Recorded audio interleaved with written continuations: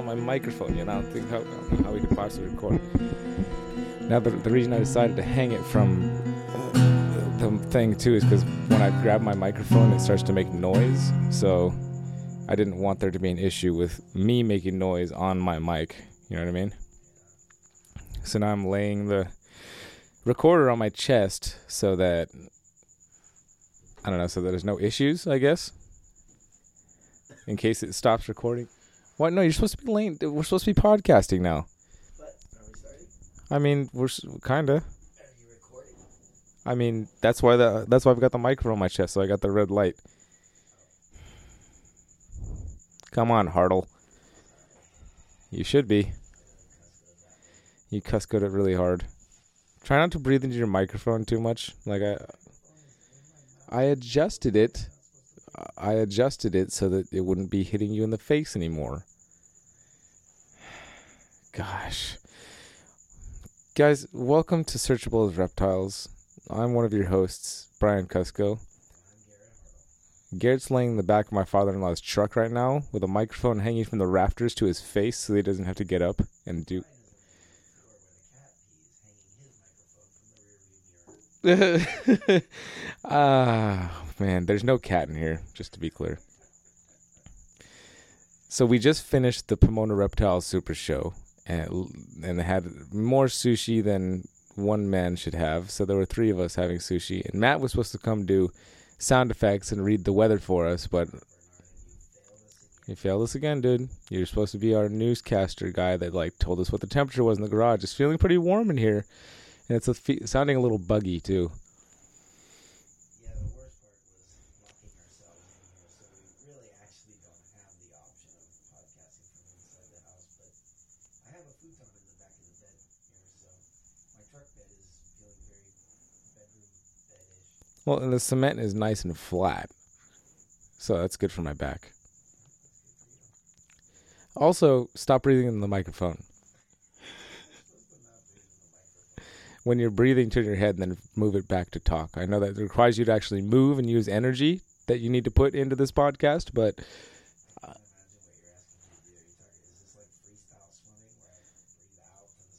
Yeah, but don't talk out to the side. Just breathe out to the side. If you're talking to the microphone. I know, you're not supposed to test it while you're talking. Test it while you're breathing. Breathe away from the microphone. Guys, we're new at this. But we're getting better every second.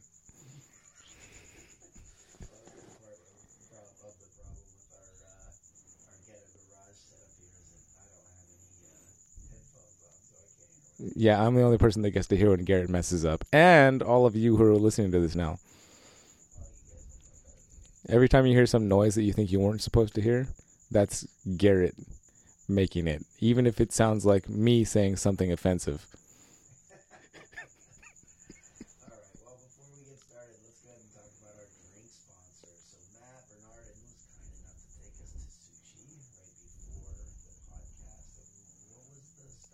Nigori. It's an unfiltered sake.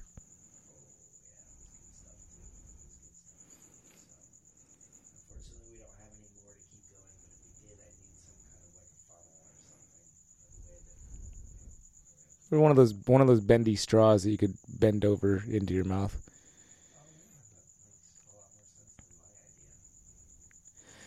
Speaking of putting things in your mouth, there was this creamy stuff that I had just a minute ago, and Hillary caught me because I made noise while I was doing it, but it snuck over to the fridge, and I actually wasn't trying to be sneaky, but they made me feel like I was being sneaky just because they could hear the whipped cream can going off. It doesn't mean I was sneaking just because you can hear it, and you didn't. I knew that you would hear it. I knew that you guys would hear it. I wasn't trying to sneak it. I was just feeling like a little blast of cream in my mouth.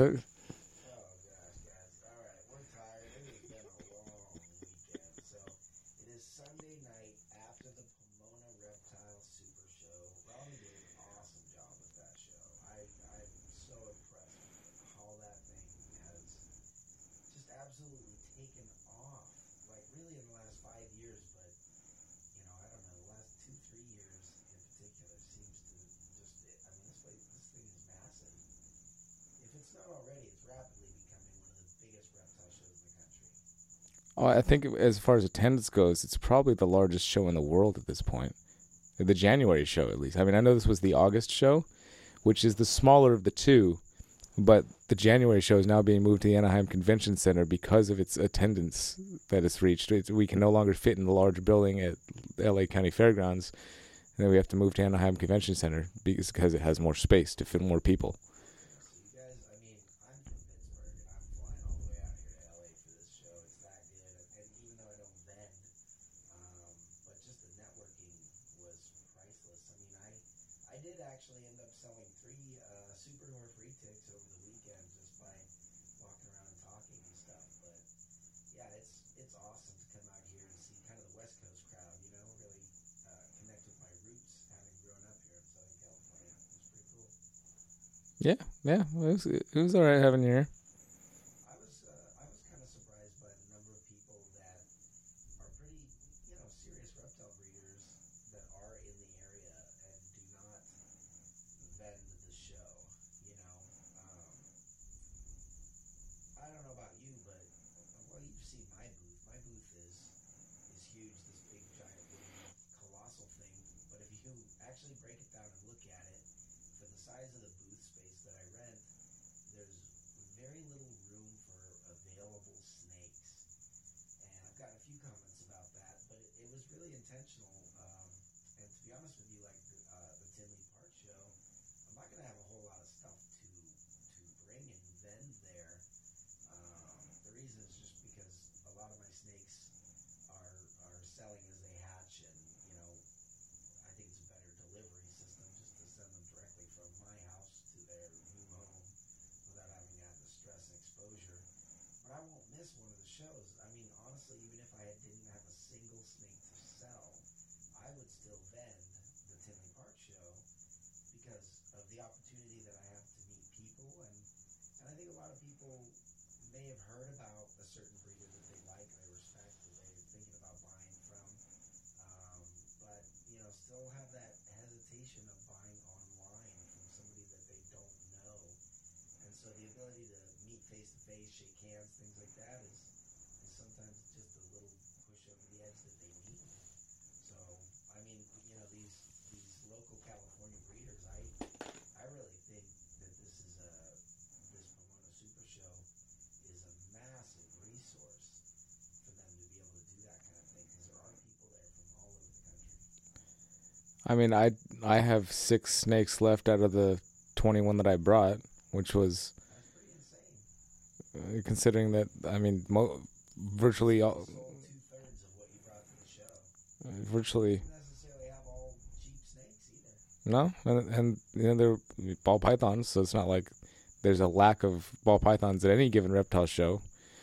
So it's not like I had some hot commodity. I mean, I don't want to talk them down too much, but I mean, it's not that it was some crazy rare stuff that you couldn't get anywhere else is my point. I don't think. I mean, Well, I think you have 2 things going for you. I mean, the first is the obvious that people know Triple B. They've actually, I mean, how cool is it to have a baby snake that you can sit there and play back the vlogs of its parents being introduced and breeding and incubating and hatching, and you videotape the photography sessions, and so they have like the entire life history on it. Not to mention that there are some people in this world that don't just buy for label versus price. That they say, well, I want a ball python and I want a Triple B ball python because I want to support Brian and his family. So that's the first thing. But you're absolutely right. I mean, the second thing was when I was walking around Friday afternoon as everyone was setting up, and Saturday morning, people pulled out all the stops. They brought everything that they had. They stocked up the tables, loaded with amazing reptiles.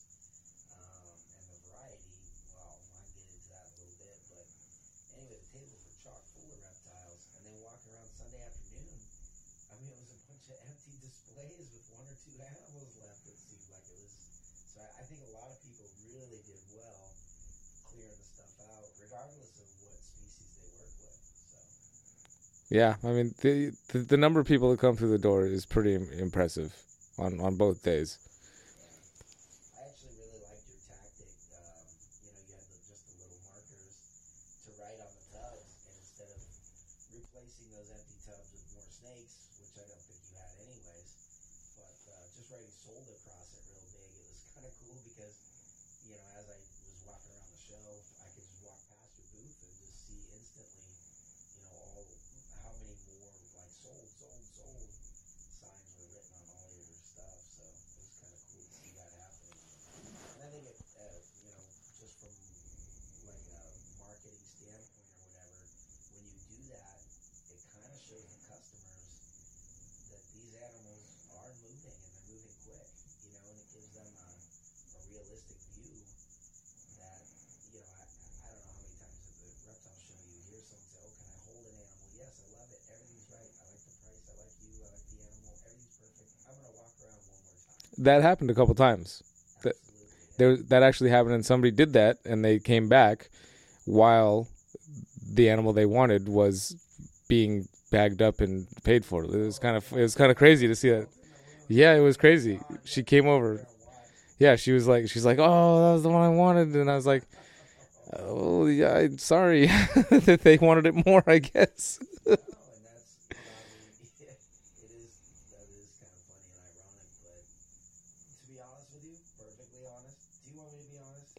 Dude, if you're not going to be honest at all, then you can just stop talking. Okay, I'll be honest with you. I love it when that happens as a seller. I love it because I get a lot of people that, it seems like, I work hard, provide all the customer service I can, answer all the questions and whatnot. They come to the conclusion it's the perfect animal, but for some reason, they get cold feet to buy it.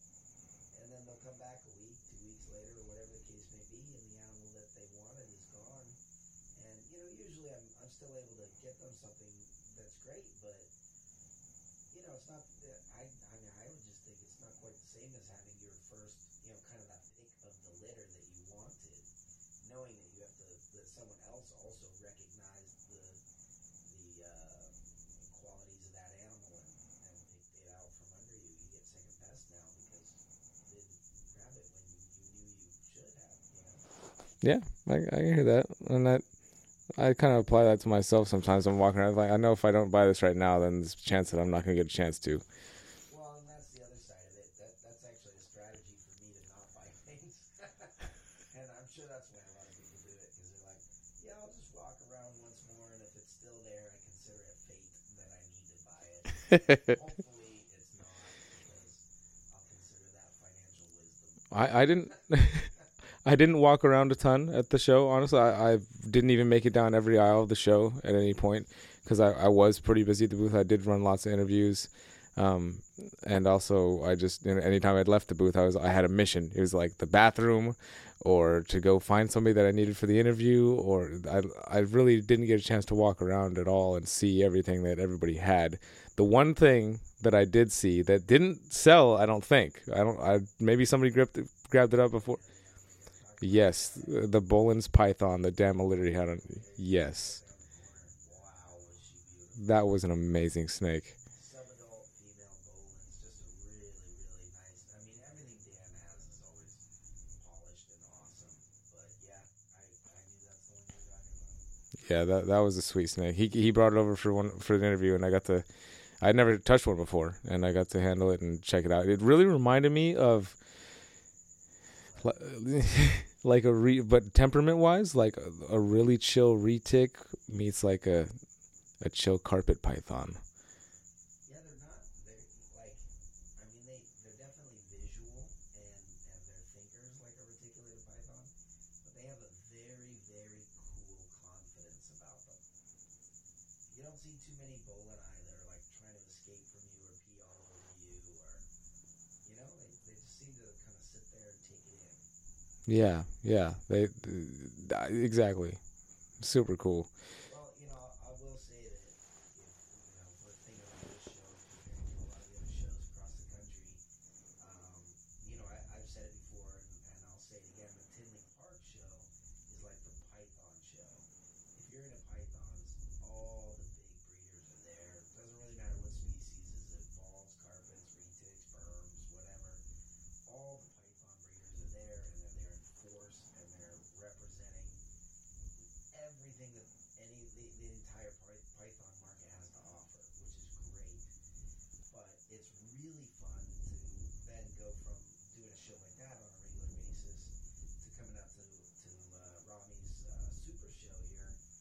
because there's so much diversity in the animals. That is true. I mean, when you go to Tinley, I would say it's like, I mean, these numbers are just pulled out of, my butt. This is just my impression or whatever, but I would say it feels like 75% ball pythons. Every time you pee, it's popping the microphone. I don't know if there's anything you can do about it. I just wanted to let you know it's happening. Okay. Well, so I pull it out that 75% ball python. At the Tinley Park show, but looking around at the Super Show this weekend, I felt like it was like 30%. It was significantly less. There was tons of invertebrates. There were importers that had a representation of all kinds of diverse species. There was tortoises, crazy tortoises at that show. I mean, between the different morphs and stuff of the sulcatas, there were galops there. I saw a couple different of the star tortoises, radiateds. So, great show for tortoises. And then, I mean, there was everything. There were monitor lizards. Gosh, I don't know what there wasn't. I guess I didn't see any. I didn't get to see any lace monitors there. Mm. But they had just about everything else. Did you get to see Janet Lee's pickup, that sweet croc monitor? Oh yeah, she brought it over and did an interview with it. It was like that giant prototype, super speckly one. Yeah. She brought it out. We did a Triple B TV episode. Oh man, I'm about to check that out. That thing was awesome. Yeah, Riley was standing there and getting some good macro shots of the lizard while we were doing the interview. So there should be some pretty sweet shots. That's a species I've always loved. I've actually owned them before, but back in quote unquote back in my day, which would have been like the peak of my reptilian stupidity. It was like the late '90s probably. But you could get imported croc monitors. The babies were always more expensive, but if you wanted a big, nasty, mean croc monitor capable of shredding you into mincemeat, they were like $600, something like that. So I had kept a couple of them and always regretted it. But as a species, there's something that I've always just really captivated me. Yeah, the way they look at you, it's like Velociraptor, and I was gonna say very bird-like. yeah, very bird-like, and it just like I wanted to pet it a little bit. I was hesitant because of the stories I've heard, and just how knowing what they're capable of with their bite, and she was handling it in a way that it was pointed away from her, but I still went up and kind of pet it under the chin, and she just chilled there, and she just let me pet her under the chin for kind of as long as I wanted to, and was very chill with it, and it was really, really cool. And I don't think croc monitors are, if you're going to make generalizations about them, they're smart enough to be individuals, but they're not really like an overly aggressive animal. They're not kind of like. Would you say that's because of the intelligence level, and they can quickly assess that I'm not a threat with my motions, and obviously I approach slowly and gentle, stroking under the chin, and. I mean, that definitely goes a long way with any animal in general. If you take the time to kind of establish a little bit of trust between you and the animal. But no, I was just going to generalize their temperament and say that they're scary because of what they're capable of doing, because of the way their teeth are shaped and everything, how quickly they can slice you up. Right. But they're not really an aggressive animal. They're more of almost like a spooky animal. Like if someone made a loud noise or dropped something or something while you were petting it, Things could go south really quick. yeah, they go from 0 to 60 very quickly. Hmm. And it doesn't take very much. A little kiss, and you're oops. Right. So they're unlike snakes. Like we were at Carpet Fest and playing around with the pied, right? And now everyone's had a little bit of time to watch and digest the videos of that girl striking around, and she's a big, impressive animal, much bigger than that croc monitor, obviously. But couldn't do near as much damage. No, because I mean, unless you're talking about venomous snakes, their teeth, a snake's teeth, It's a pin. meant to kill things. No, it just meant to hold on. Through feathers or fur. Right. That's it. So when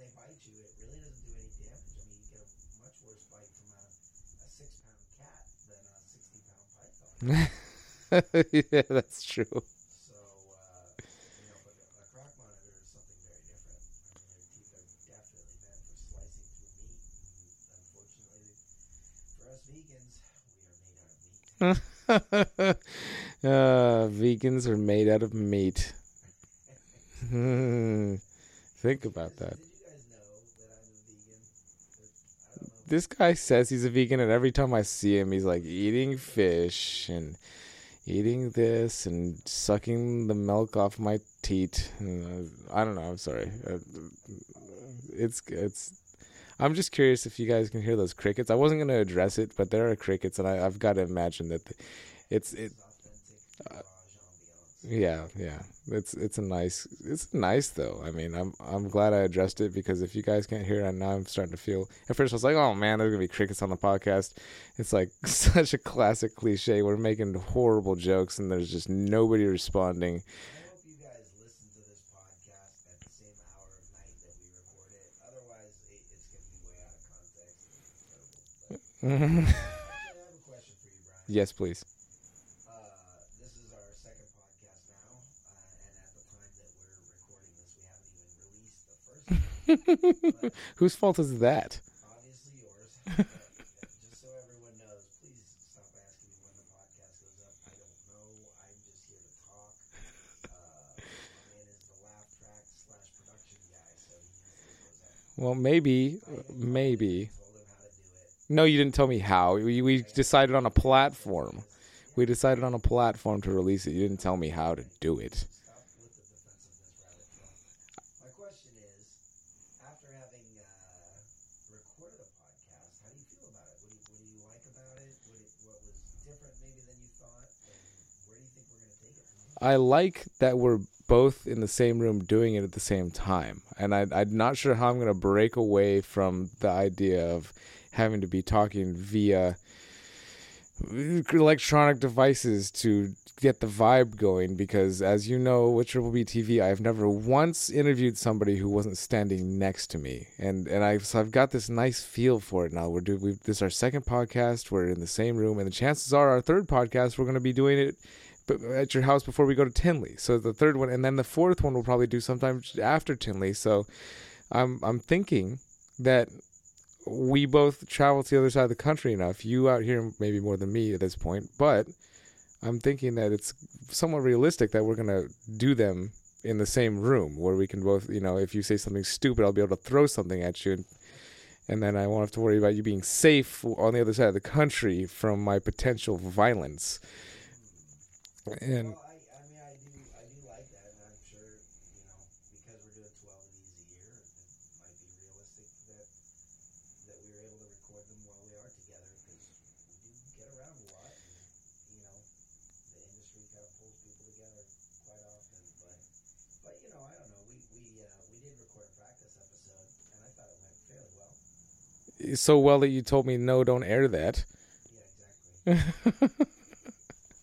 The vibe was there. Well, if the vibe was, nobody's gonna know because I don't get to air it. Brian by now, he makes all of his decisions on a very touchy-feely basis. That's true. If I can't touch you, I'm not gonna make a decision. Yeah, and like what he likes and hates changes daily by the meetings and things like that. He's a challenging partner to work with sometimes. I mean, I'm not gonna deny that. Everybody that's ever had a relationship with me will attest to the same fact that you saw. I mean, I've come to terms with who I am at this point. I'm kind. I'm gentle sometimes, and I am difficult to work with because I'm very. I guess I'm controlling, is what they say. For the record, I'll just go ahead and say this. I've worked with people that are difficult to work with. You're not difficult to work with. You're just touchy-feely. Okay. Yeah, no, I mean not difficult to be around for extended periods of time maybe. Okay. Well, let's go spend it. We're going to go on a trip at some point, aren't we? Is that a secret trip? No, it's not. We're going to go some point to another country and go look for really cool species in the wild, and at that point You'll never guess what they are. I'll just give you this one hint. I'm initiating it. so Yeah, so we're gonna go to Africa looking for ball pythons.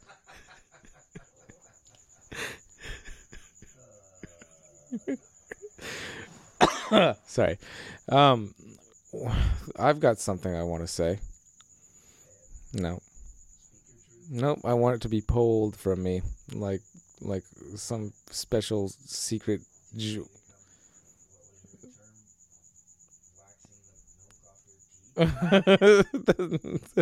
That's not how it works. That's not how it works at all.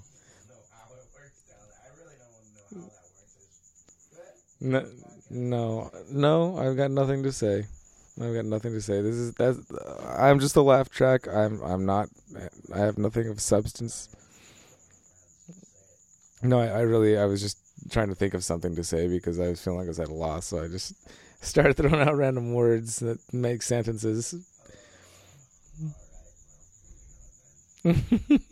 I guess I'm getting a little too relaxed. It's hard to not be relaxed when you're laying flat on your back. Okay.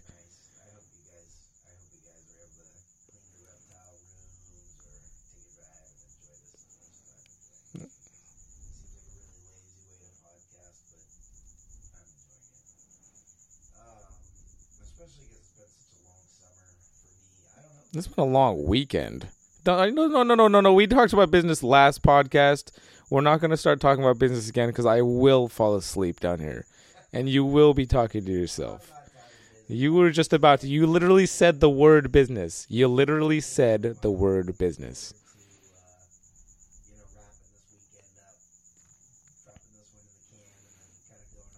Looking forward to wrapping the weekend up. That's such a... that's just not the type of way that I like to approach that. I mean, you can do it however you want, but looking forward to wrapping up the weekend.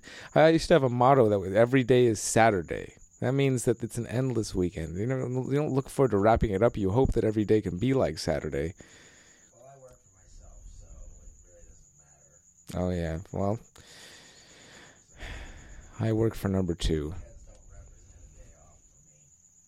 I'm not saying they represent it for me either. I've been working weekends for as long as I can remember, but I just enjoy my work so much now, and I have for a long time, especially when I was playing music for a long time, that we made it. It was actually a guitar player in another band we were playing with. He said, "You know what? I've decided that every day is Saturday." As a touring musician, I enjoy what I do. It just makes me tired. It's like jumping on a treadmill. I was pretty tired. I mean, I did. This was my first Pomona Super Show where I didn't technically stay at the Sheraton, which is, by the way, guys, the hotel that you want to stay at if you're staying at a hotel and going to the Super Show, because, well, yeah, and you could walk to it. Any other hotel, you're going to be driving. And if you're at the Sheraton, that's where everybody comes back to socialize and party and sometimes get up, go to the lounge on the 7th floor, which may not happen anymore because Garrett, we got security kicked us out of the lounge. They did.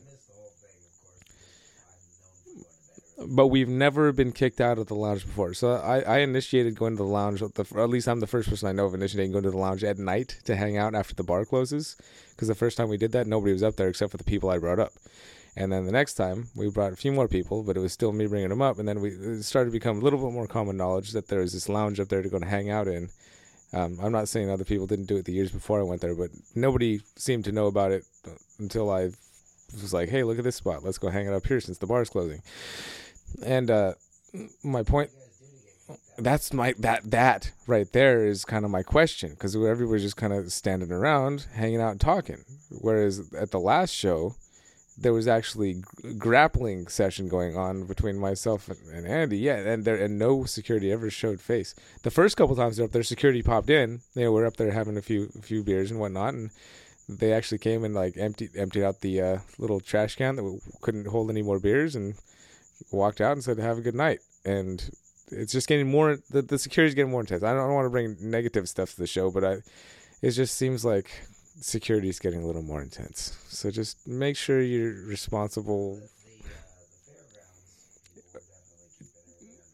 Yeah, they're like adding gates and more barriers between getting from place to place. Like my parents couldn't get back to their car after setup because there's these new gates they put up that you can't walk through anymore to the parking lot. And it just reminded me of my old high school when I go back to it. You know, when we were there was a bridge that went across the creek and everybody would leave for lunch to go have, you know, food wherever outside of campus. And I go by the school now and there's like black, tall, pointy fence. It looks like a prison now.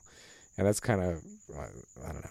I'm going down a totally different rabbit hole now, but that's. I don't like it though. Let's talk about high school. When I was in high school, there's very little security. Yeah, there was no I used to security. bribe some of my teachers with like fast food and things. Like, hey, I think we're gonna leave across the fence. We're gonna McDonald's. I'm gonna bring you something. They would kind of ignore the fact that I was ditching because I was gonna bring them back a big bag. I had a T-shirt let me keep beer in her fridge. That's a whole other level. That's what I'm. Yeah. Well, I mean. That's like obviously wrong. I did actually have was an office lady. Okay, just to clear this T-shirt, I don't know that she knew that she was letting me keep beer in her fridge, but just there was never seemed to be a problem that arose from it. How would she not know that beer in her fridge? I don't know. I mean, She knew, dude. Yeah, I had an office lady that would let me. So I grew up in the high desert out here, and I would catch rattlesnakes on campus. They kind of knew that I was like the, even back then in high school, like, oh, Garrett, he's a reptile guy. So they'd find rattlesnakes on campus. I would catch them and empty my books out of my backpack and put rattlesnakes in it instead. And keep them in like a filing drawer in the office with Mrs. Heslop. She'd hang on to them. I had to always remind myself not to put the backpack on, so I get bit through the bag or whatever. we didn't have rattlesnakes anywhere around my school, but I did used to bring snakes to school, like in second grade and there was many grades actually where I'd bring my snake to school and the class would watch it eat a live mouse. This happened, I think, almost every year of elementary school at some point, either once or twice a year. Every school kind of had that teacher, that science teacher that would do live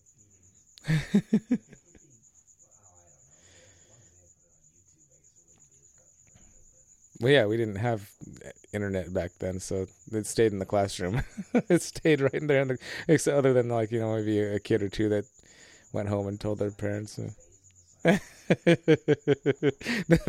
elementary science room was like Vegas. Yes, beer in the fridge and live feedings on the countertop. Now, when did you? Because I was gonna say I brought snakes to school too, but I remember one case bringing an adult red-tailed boa in a duffel bag to make an exchange, selling reptiles at school and stuff. I didn't know anybody else. Later though, but when did you moved to Hawaii? And obviously there's not much of a reptile trade there, but when was that? When was what? Well, how old were you when you moved out of California? It was like 22, 23. Oh, I thought you. So you did grow up and go to school all through school in California. Oh yeah. No, I graduated in California. Went to school my whole life in California and graduated in California.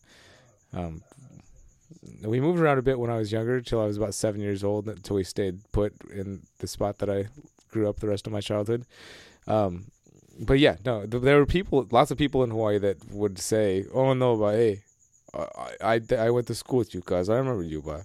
That's funny. I'd be like, no. Did you keep reptiles all through high school and everything? Yeah, I mean, not. Your young adult life? Yeah, basically lost. I had a rosy rat snake from the age of 7 until shortly before moving to Hawaii. Actually, they're not too. I can't remember exactly when that snake finally went, but it wasn't too long before moving to Hawaii. So now that you're older and more educated, what's the difference between a rosy rat and a corn snake? That's the funny thing is, like, it's been a joke between me and my dad since I was a kid, because I wanted a corn snake. I talked about how much I wanted a corn snake. I want a corn snake. I thought they were cool with their pattern and their black and white checkered bellies. And he surprised me one day and came home with a snake, which was awesome of him. Dad, thank you very much. I don't want to sound unappreciative here, but it wasn't a corn snake. It was a rosy rat snake. And I guess I'm ignorant. Is it actually a difference? Well, no, that's the other. No, that's the thing. I think it is some kind of like Florida corn snake or something. I know they're splitting a lot of that stuff off now, but they were kind of Well, what mattered to me as a 7-year-old was that it was called Rosie Rat Snake. It wasn't called a corn snake on the thing that my dad brought it home in from the East Bay Vivarium, which is still there in Berkeley in the same location, which is awesome. I think. Well, maybe did they move again? I'm pretty sure it's the same building even. Um, unless. crazy. I've never been. Oh, dude! Next time you come out, we should go. That place was like fundamental in so many people's like early reptile development years. There used to be this guy that worked there when I was a kid. His name was Spike, and he had spiked hair, like multicolored mohawk that was spiked up like these 13, 14-inch spikes off his head. I'm just gonna go ahead and dedicate this podcast to Spike. They used to work over there at was it East Bay Vivarium? East Bay Vivarium, Berkeley, California. Thank you, Spike, for what you did, getting all kinds of kids into reptile as they wanted to be a weirdo like you when they grow up. We appreciate you now. You started a weirdo culture that you got us into reptiles so that we can bring it into the mainstream and just be so much more normal. As I say that, locked in a garage, podcasting from the back. My father-in-law's truck, no less. Not just any truck. It is a nice truck. He keeps it clean. Obviously, you married into money here. I hope it's a nice girl and everything.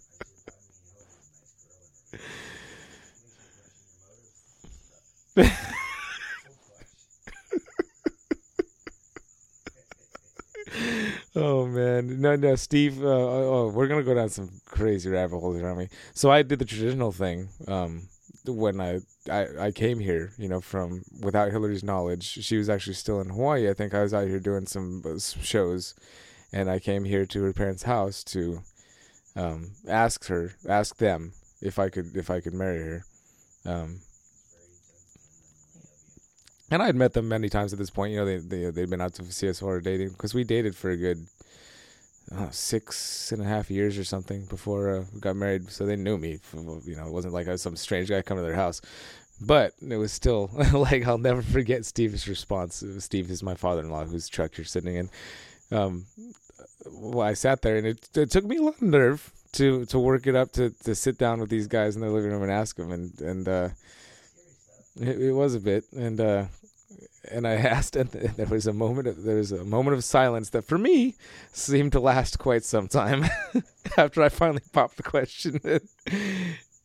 And I think Melissa, Hillary's mother, was kind of waiting for Steve to say something, and then she finally was like, "Well, yes, of course." And then Steve just continued to look at me, and he says, finally, "You better be sure about this."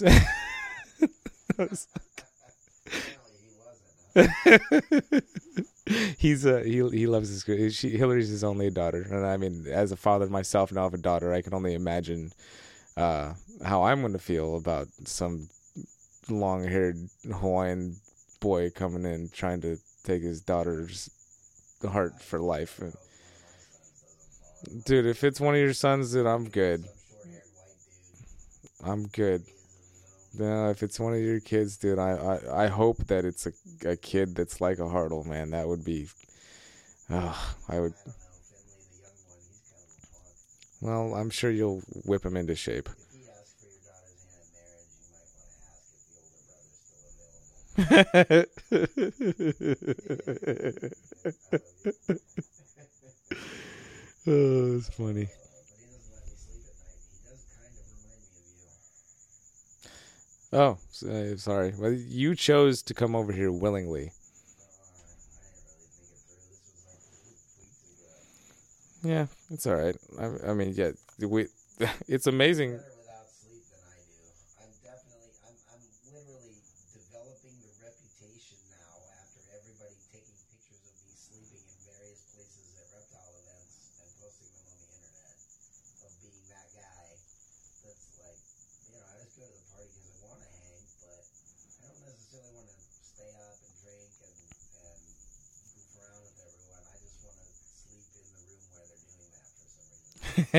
I'm known for doing that at parties, especially family parties, like where I get super comfortable, and I'll lay there, and I'll get tired at some point. You eat too much food or something. I'll lay in the middle of the party on the floor, and everybody will continue the party, but I will fall asleep right in the middle of it, like where people have to step around me. That's literally exactly what happened with me in your snake room at Carpet Fest. Right. Is it? And everyone is in that room handling the snakes, and I fell asleep in the middle of the floor until you threw a pillow at me. Yes, that happened. Well, not until then, because I just stayed there. By the way, those of you who watch that Triple B, show that you see on YouTube, that rug in the middle of the floor needs vacuumed so badly. I have concrete floor in my reptile room, so I can sweep it up or whatever. I sweep that rug. I slept on that rug, and it was like every time I turn over, I roll over this way, and I'm like, oh, something smells like snake pee. And I roll over the other way, I'd be like, am I sleeping? Like I've got like coconut bedding indented into my cheek or something. Dude, vacuuming, just to be clear, there's no amount of vacuuming that gets rid of snake pee. Which is why nobody puts rugs in their reptile room. It's a removable rug. I can pick it up and move it at any time. I picked it up and brought it to the show. That rug was on the floor of my booth. Yeah, it's to go with the room. Because I saw, with your great idea for me to put the backdrop that looks like my room, I figured I might as well take it to the next step and bring the rug. No, but the point is, like, the picture of the rug extends out to reality on the floor of the booth. Yeah, I thought it was cool. That's why I did it. Good idea. It's just like my other great idea to hang that microphone from the rafters so you could lay flat on your back and talk into the microphone. I'm wondering if we should. I also laid in the back of a truck this weekend. I was invited. Well, here's what happened. I was invited to stay in Dave Kaufman's room. He got a hotel that was, away from the event. He wasn't at the Sheraton, so you couldn't just walk there. I don't. Yeah, he does that. Yeah, Dave. It's nothing personal, dude. I swear. I promise. Yeah. I love hanging out with Dave. Dave is so funny, and here's what happened. So I was planning to go. That was my intention. It was great. I got a place to crash. There's even an extra bed, and then it got a little bit later, and we're hanging out, we're partying, and people start showing up, and it's only Friday, and I'm going for it, and then next thing I know, I've got this superiority complex building up my brain where I'm like, okay, here we go. It's party time. I'm gonna see who can hang. I just want to see which of these, not just dudes, there's girls too. The girls are hanging well, but yeah, no, everybody eventually trickled off. By the end of the night, I'm by myself. But before that happened, Miguel was like, yeah, no, about 3 a.m. Miguel's like, you can just come crash in my room upstairs. And I was like, oh, sweet, let me bring my snakes up there, and got the snakes up in his room, and was like, okay.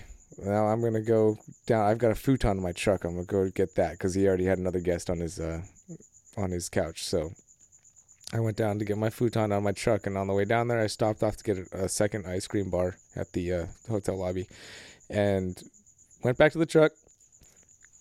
Was gonna grab the futon. I was like, why am I gonna carry the futon back up to the room? I'm just gonna lay on it here. And then I also decided that before I'm going to do that, I should probably go to Jack in the Box real quick because it was getting close to breakfast time at this point. At this point, it's 4:30 in the morning. And so I do that. I get the Jack in the Box. I eat it in the back of my truck, and I lay on the futon right there in the back of my truck in the Sheraton parking lot. So technically, I still stayed at the Sheraton for the Super Show again. And then a couple hours later, the sun comes up, and I just do a little stretch, do a little roll, and climb out of the back of my truck there in the parking lot and go up to Miguel's room, get my snakes, bring them down, and go to the show. And there's a lady that knows me now by my hair because I walked by her, and she was like, oh, honey, your hair is so beautiful. To which I said, I just woke up like this. And she thought it was the most hilarious thing. She didn't forget about it. I saw her again the next. In the parking lot, I would like to dedicate this podcast to you. It's a hair. Feel good about our morning It made an impact apparently because I saw her the next evening, not the next day, even like the next evening. It's dark again, and or dark, period. And I got my hair up this time, so you can't see it. I'm walking by her. She's like, she kind of does a double take. She goes, "Hey, hey, take it down, take it down." And I was like, "Oh," I just kind of laughed. I was like, "Oh," and she's talking on the phone to somebody at the same time. She proceeds to tell the person she's on the phone with the story about how I walked by in the morning and her comment and what I said and like word for word. So I don't know why I brought that. Oh, because you're laying in the back of a truck. Yeah, I don't know. I wasn't following you anymore. You know what I started thinking about as I got bored of your story and drifted off into thought? Forrest Fanning. Oh, dude, I thought about Forrest like towards the beginning of the podcast because he was so pissed that he's not on the podcast. Oh yeah, well I shot him down. The story I heard, he came to me. He came to me all excited. It sounded like a 6-year-old kid or something. Like, guess what? Guess what? Brian Cusco said I could be on your podcast. And I was like, what? No, he doesn't speak for both of us. You're not invited. And he's like, what? And I said, yeah, you can't be the first guest because I already have the first guest slated. He goes, who is it? I said, Terry Irwin, the crocodile hunter's wife. And he's like, does she even like the reptile trade? I said, that doesn't matter. The reptile trade likes her. He's like, do you even know her? I said, not yet, but I'll get her. And he got all upset and was talking about how he's been on more podcasts than anybody, and I don't know, something, blah, blah, blah. I don't pay attention at this point. Nah, it's funny for me to ignore him in my own head. You know how conversations go with me and Forrest. He likes to say a lot of stuff, and then I like to tell him why he's wrong, and then he tells me why I'm wrong. And so when those conversations happen, I just stop listening to him when he speaks. Sounds like a great conversation. I love Forrest. Yeah, it's always a good time, and I know he enjoys it too. He definitely doesn't listen to anything I say because he starts answering me before I can even, like speak a sentence. But the best part was, Forrest is obviously has one of the coolest private reptile collections that I know of. Right? I mean, wouldn't you agree? And Yeezys. And what? Yeezys. What's easy? That's why we're friends. Okay. Just the fact that you don't know what Yeezys are. That's why I can hang out with you on a regular basis. Why? Because you don't know what Yeezys are either? Well, I wouldn't know what if I saw one. But I know what they are, but I wouldn't be able to point them out and be like, oh, those are Yeezys. So is this some kind of new social media platform I'm not hip to yet? Usually what it is when there's a word I haven't heard on social media. Facebook. If you guys are listening, comment down below. What are Yeezys? Not YouTube. That would be comment below. Oh my gosh. Anyways, so this is what I was talking about. Is that Forrest is funny because he always tells me like I'm a retic bro. You know what I mean? Like, if you're gonna be a retic breeder, you need the starter kit. The lifted F250 Platinum Edition, and your Skater DC shoes, and all this stuff like this, and the sleeve tattoo and all that kind of stuff. And then you can be a retic bro. Maybe a pit bull or two. And so you guys made fun of me for that kind of stuff, but I actually, over the course of the weekend, convinced him, and I do like locality retics. Well, yeah, it's just funny because you don't have any of those qualifications that you just listed off. No, I know, but I already told you we don't listen to each other, pay attention to each other. So he has this vision of me in his head that doesn't match what he's looking at with his eyes. He's not really paying attention anyways. As soon as he hears retic, it just goes off in his little imagination. He sees everything like it's a cartoon or something. Just animates over top of what's really happening in reality. But anyways, the stuff I work with, they really are so vastly different from mainlands in so many different ways. They are the same species, but they're different subspecies, and instead of being some jungle animal, they're like a beach dweller, and I don't know, they're just very different. And when you actually spend time with them, it becomes apparent. Well, over the course of the weekend, I had convinced him that he needed to buy some imported pure Calatoas that were owned by Dan Maliri. Dan, well, for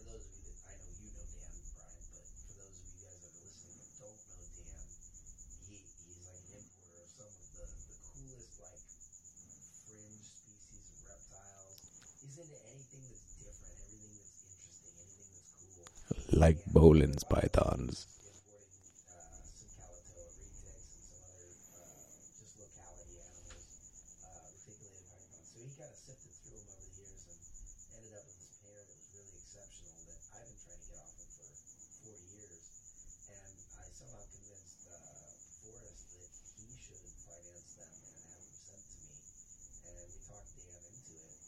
Forrest is magical about buying reptiles that aren't for sale. I know he's done it to me before. That giant blood python he has came from me, and I told him, no way, you can never have her. There's no price, and I ended up trading her for like rat credit. Yeah, you know, he did talk me out of one of my my ball pythons I wasn't selling one time. Are you kidding? Why would I kid? Well, I just didn't know this story. I know, it's because I'm making it up. Are you really lying right now? Yeah, on the back in the cement. Yeah, it's pretty comfy. Anyway, my story was real. You think Forrest would try to wheedle me out of one of my ball pythons? I used to do a lot of ball python stuff. Used to be a ball python bro. Yeah, but that was before I came into the scene. Yep, yeah, pop this cherry. The Yeezys are coming off and the DCs are going on. Oh, their shoes. Oh man, he is so feminine. Sorry, Scott. Blah blah blah. But anyway, yeah, he is official Retic Pro, proud owner of a couple of Calicoas. Of course, I get to have them at my house. But the deal was, he's sending them to me simply because I have experience breeding that locality, and they are wild-caught, unproven animals. So they represent a very important genetic bloodline to the United States captive population. So Speaking of bloodlines and localities of super dwarf retics and Kalatoa and Kawadi and Karumpa and Kayawadi, I'm sorry. Come on, give me a break. I don't have the book in front of me. Those three islands that are really close to each other. you're Like, talking about Karumpa, Kalatoa, and Madi. yes, I leave Kayawadi out of this. Yes, Madu.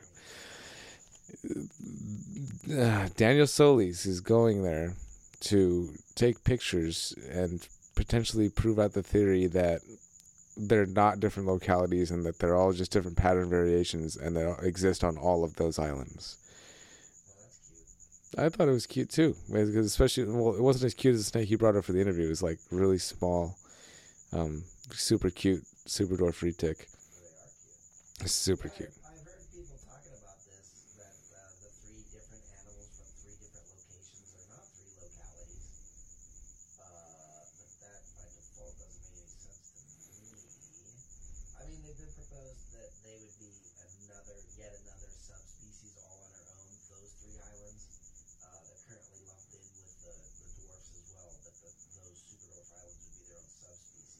Did you just say dwarfs? Dwarves. My lips are dry as California.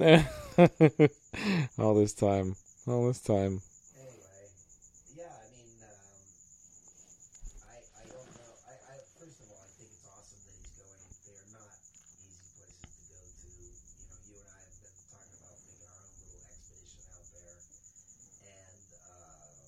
I think everybody should, should collaborate the information and all that kind of stuff. And I'm interested to see, truly interested to see where he goes with it. And I don't think necessarily Daniel is doing what I'm about to talk about, but there's like this, I don't know, there's a lot of super dwarf stuff out on the market with unknown locality, which is fine. In the beginning, a lot of that stuff came in just labeled as super dwarfs with no locality data. And unfortunately, a lot of people added locality data later and stuff, but basically, and other ones did come in with locality data and stuff like that, but I think the idea is that people want to say that because they're all one subspecies, which I'm sure they are, that it doesn't matter, you can go ahead and mix the localities all you want because they would mix in the wild. But to me, that's the same as saying that because there's an integrate between two localities of, any other subspecies of reptile, that you should go ahead and mix them all up in the wild. And, anytime you're making a morph superdwarf or whatever, you're making a mutt, and you're just picking the best qualities and breeding for them. But that doesn't mean that some of us aren't interested in pure locality animals. Yeah, I don't think his point was that to not be interested in pure local. He's still keeping stuff pure as far as what he has labeled at the moment, I believe. I think he's just interested to see if there are those different, what people consider like the pattern of a Kalatoa. If there are animals on the actual island that all just have that same pattern, or if there's a variance of all the different patterns between Kalatoa, Karompa, and Madu on all three different islands in the wild. Well, I got you there. Well, I mean, you're going to have some crossover where one looks more like the other, but if you look at them on a map, it kind of makes even sense. But Karompa is up top. They're like three islands almost stacked on top of each other, one further to the north, one in the middle. One I mean, yeah, like the furthest distance of ocean between the two is like a couple miles, right? Or between, yeah. A couple miles, which is pretty wide if it was a river, right? Well, yeah. You ever see a river that's a couple miles wide, not divide two localities? Just saying. But anyways, yeah, it's ocean, a couple miles of ocean, and they're close. And I think that all of those animals probably had a similar ancestry. I think, however that original reed tick got on those islands got there and probably spread throughout those. But I do think there's enough isolation to cause differences amongst the populations. Now, depending on whatever kind of genetics studies he does, will enlighten us to how separate those are. But even if they're, genetically identical according to whatever markers they use from the genome of superdwarf reticks, if you can get that far, it doesn't mean the localities have the same characteristics, personalities, traits, colors, patterns, etc. But basically, like the Karompa reticks are the most distinctive of the three. They also seem to be probably the most limited gene pool, so they're fairly consistent among the different looks. And there's certainly variation, but Karompas have one look, and Madus, the most southern island, have a very different look in general. So, you're going by titles, but the Karompas, like if I was to try to describe it for a podcast, I guess. I don't try to do that. No, it's so difficult to even like. They're just dark and chaotic in pattern, we'll say, and the Madus tend to be brighter and cleaner in pattern. And then you have Kalatoas in the middle that some of them resemble more of a Madu, some resemble more of a Karompa, so on and so forth. So if you ever do see people saying, hey, I got this as a superdwarf, what locality is it? Somebody please tell me. The only people ever answering those questions are people that are kind of beginners in the hobby and are basing their answers on a few pictures that they've seen from breeders. Most of the guys that I know that have been, working with superdwarfs pretty seriously wouldn't care to guess a locality based on a picture alone, and then go ahead and label that and introduce it to their breeding collection. I mean, that's kind of like asking the guy at the dog pound if this animal's a purebred German Shepherd and can I breed it to my champion bloodline that I imported from Germany. A dog breeder would never even consider that, but for some reason in the reptile industry, it seems to be a lot of people that like to try to take the shortcuts. You know what I mean? Yeah, like when I string 10 rats together with thread and feed them to a hatchling ball python as it comes out of the egg. It's kind of like that, right? Shortcut. I thought the stringing together thing was serious. There are people that I've strung prey islands together. hatchlings like that. No. I when I'm trying to get a retic to switch over to rabbits a couple times, I've sewn a rat to the face of a rabbit. And That is disgusting, but I've heard of it. it works. Yeah, or if you just feed it a rat. Yeah, well, that's what I've switched to. Now I don't really care. Yeah, I hook train my snakes, so I kind of like teach them when they're going to eat and when they're not. So they have a great feed response. They'll just eat when I feed them. Yeah, that's what I love about So I work with Superdors. Jesus. How many times are we going to talk about you working with Super Dwarfs? We just turned this into a Super Dwarf podcast. Your snake eats anything you throw at it. Welcome to Searchable as Reptiles, where Garrett sells you his retics. Oh, it's funny. This podcast is supposed to be me unwinding from some Superdors. So stop. No. Talking about Forrest being a retic, bro. Yeah, exactly. Talking about Forrest buying Super Dwarf retics and getting into Super Dwarves and yeah.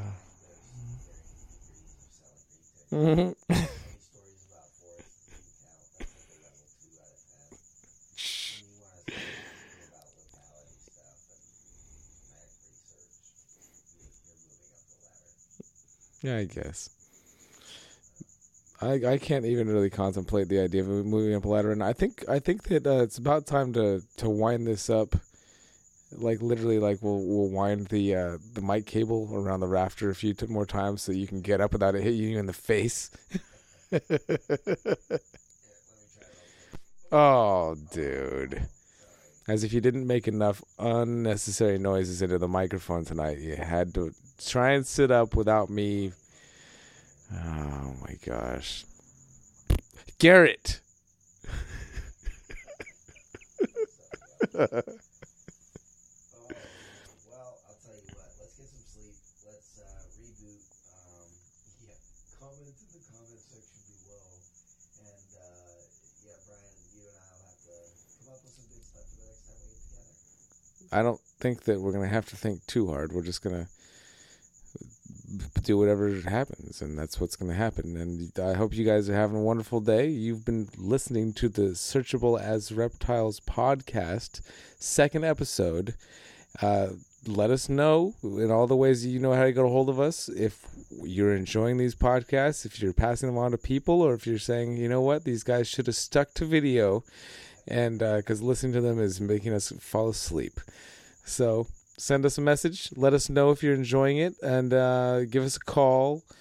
Send us your panties, and we will see you. What was that last part? I said recommend our podcast to your aunties because it's wholesome. Earlier you heard you say, send us your panties. And I was like, what? What are you talking about? I really thought that's it. I'm going to rewind the tape because I'm pretty sure that is what you said. Oh, good night, everybody. My name is Garrett Hartle, Reach Out Reptiles. Brian Cusco, send me your panties.